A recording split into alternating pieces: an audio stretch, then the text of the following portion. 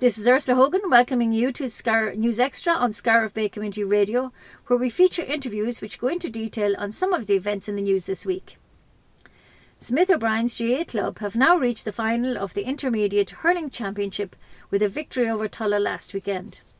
After the game, Scariff Bay Community Radio analyst and a member of the Killaloe backroom team, Brendan Foley, came to the commentary point and gave Leo Doyle his thoughts on the match. Brendan Foley, Falta, August Gogardas. Thanks, Leo. Brendan, you know, as a proud Killaloe man, I think of all my years that I've seen Smith O'Brien's play hurling and played against him once or twice and came out in the wrong end of it, that was the second half display there of Smith O'Brien's was the best I've ever seen, and that even concludes with the time that you were involved when you won it yourself. But the second, maybe from the second half in the final when you pulled it back in the very same pitch. But today, what a performance of Smith O'Brien's into the intermediate final. Yeah, Leo. You know, we knew coming in today that we just had to get through that door, no matter what way it was. It was a pint, 2 pints, we just had to get through that door because we've knocked on the door too many times in semi-finals. And I know you can go back to the heartache last year, but there's been a lot of heartache over a number of years at semi-finals. And, you know, I think the players have showed a lot of maturity.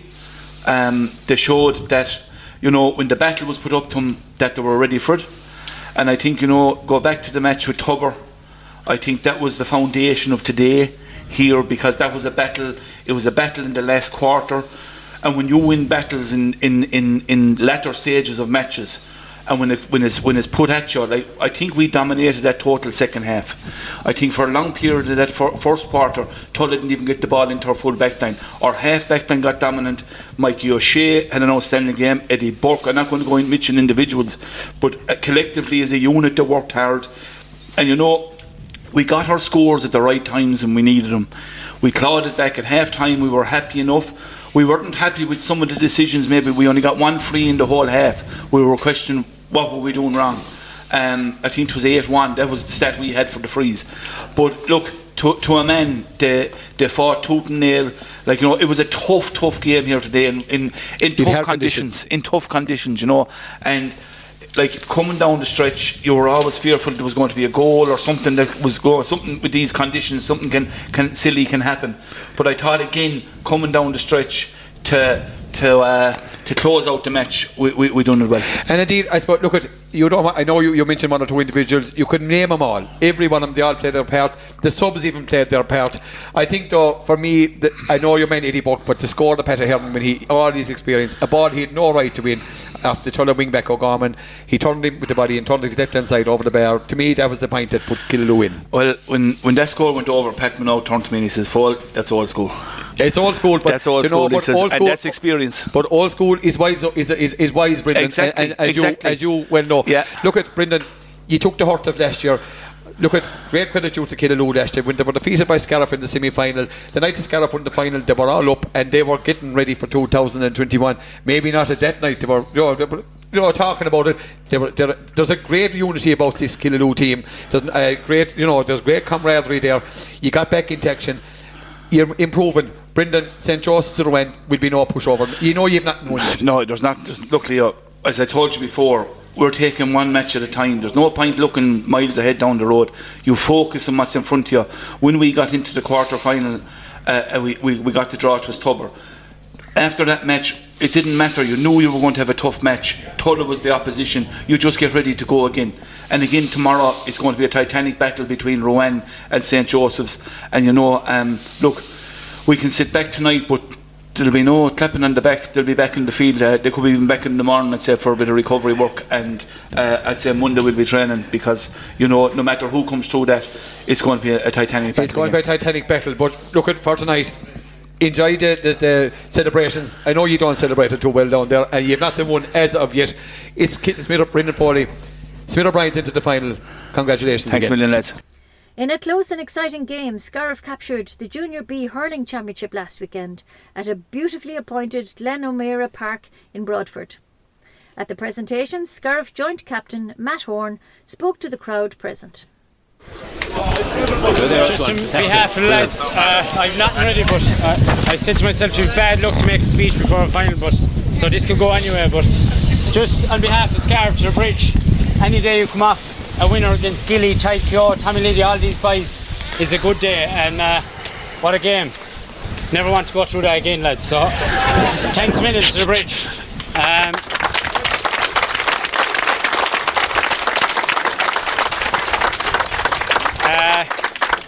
To Flann and the umpires and linesmen, thanks a million. Super game, you let the game go. That's exactly what we wanted and the bridge wanted. So thanks a million, Flann and officials.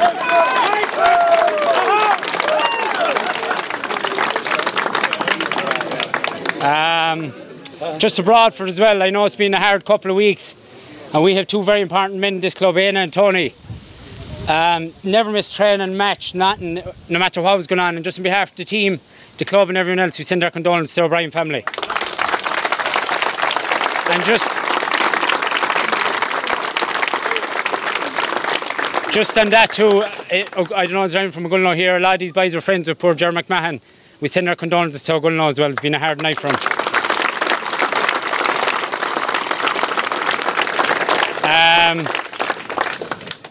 To the management, oh my God, I don't know what to say. For one-to-one phone calls, stats, video analysis. Oh Jesus, there's no junior team in Ireland that has the setup we have, or a senior team even at that. Just unbelievable. I know when the phone rings at home, Amy goes straight away, that's Brian Hart anyway. God only knows what your own wives are going through. So thanks a million to Brian, Paddy, Shane and Rob was with us at the start of the year. Unbelievable lads, and bigger and better things for you, I know well there is.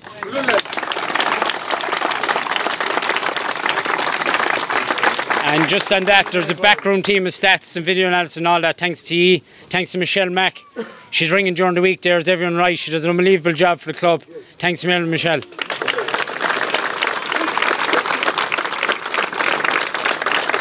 And I have to thank Johnny Colleran, what he was put through Sunday, Monday, Tuesday trying to organise this game. He does an unbelievable job, and long may it last, Johnny.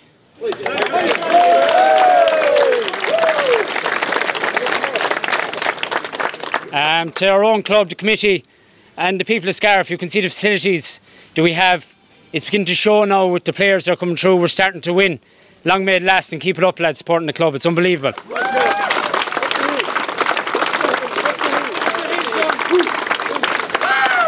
She's a anything else missed. Oh, these boys here, Scariff Bay Radio. I know that some people can't come to the match. You do an unbelievable job, and it's good to see Thrasher on board as well. And just to these lads too, Jesus, unbelievable. Some of them missed out last year and being part of an intermediate. They put shoulder to wheel this year, Jim, whatever had to be done. And anyone that's involved in the subs or whatever, tomorrow's another big day, and hopefully we'll get another win and on to another final next weekend, and we'll see you on in Scariff tonight for a few pints.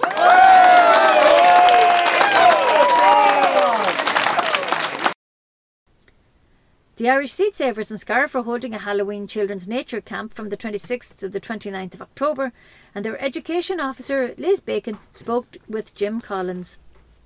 Now, Liz Bacon, education officer at Irish Seed Savers, you're very welcome to Scariff Bay Community Radio. Thanks very much, Jim. Liz, you have an event next week that I think a lot of people are looking forward to, a Halloween Children's Nature Camp. Yeah. So we're starting that next week. We run camps throughout the year at different breaks, school breaks, usually midterm, Easter, summer, things like that. So our Halloween camp is running next week from Tuesday to Friday, the 26th to the 29th of October. Now we are fully booked already, but we're going to be running it for those 4 days, and we've loads of things planned. So we actually can't wait to get back to that sense of normality now and have everyone back on site. Yeah, it is terrific to think that we are on the way back to, as you say, that kind of normality. What can the participants next week expect, Liz? So the camp that we run, it's run by myself and another lady, Aisling, and we're both our school leaders. So that kind of underpins, that's like a main thread really that flows through the camp. And like a lot of the activities that we do, they're all about nature connection. They're about learning. I mean, we spend the whole camp up in the woodland, so it's about learning about our native trees and our flora and fauna. We do a bit of animal tracking. We learn how to use different tools. Even knife work. We cook over an open fire. We learn how to start a fire as well with the little kind of, flint, the little magnesium rods. and learn about different knots and den building, foraging. They get to cook over the fire themselves as well. And there's a lot of opportunities to kind of sit around the fire space as a group, and we get into quite interesting discussions. You know, there's a real kind of maturity that comes along with it, because I think the group feels they have a lot of independence, and they're treated as not, you know, they're treated kind of as adults in a way. You know, they're handed over a lot of responsibility. They're really being encouraged to learn how to self-risk assess. We think that's really, really important in a very well-managed, safe environment, but allowing them to figure out, is this safe to do? Is this not safe to do? Where is the line? You know, so it's very much inspired, actually, if you can go back to the 1800s from Rudolf Steiner. That was very much a part of he was a pioneer of that kind of idea. So the Forest School has kind of come from that. Yes. So, it sounds like the children, apart from the benefits they're going to get, it sounds like they're going to have a great time.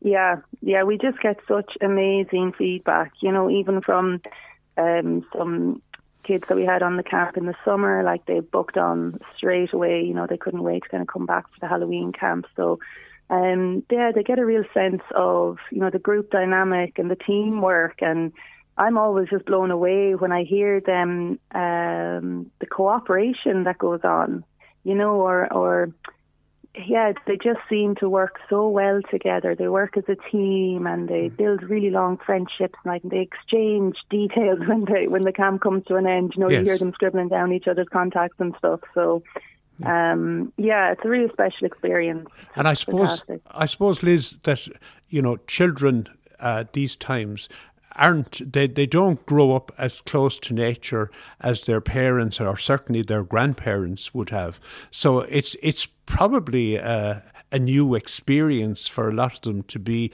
immersed in that environment for a few days. Absolutely, and that's one of the things that really inspires us to want to do this work, because we sometimes have, you know, children that come and they don't really have access to much natural environment, so they get to come and spend a week in the woods, and a lot of the activities that we plan is about building a relationship to the natural environment. And, you know, they'll have a favourite tree, or they'll have something that they feel that they've connected to in that amount of time, and when they come back into that woodland, they know every nook and cranny, and they feel like it's their own.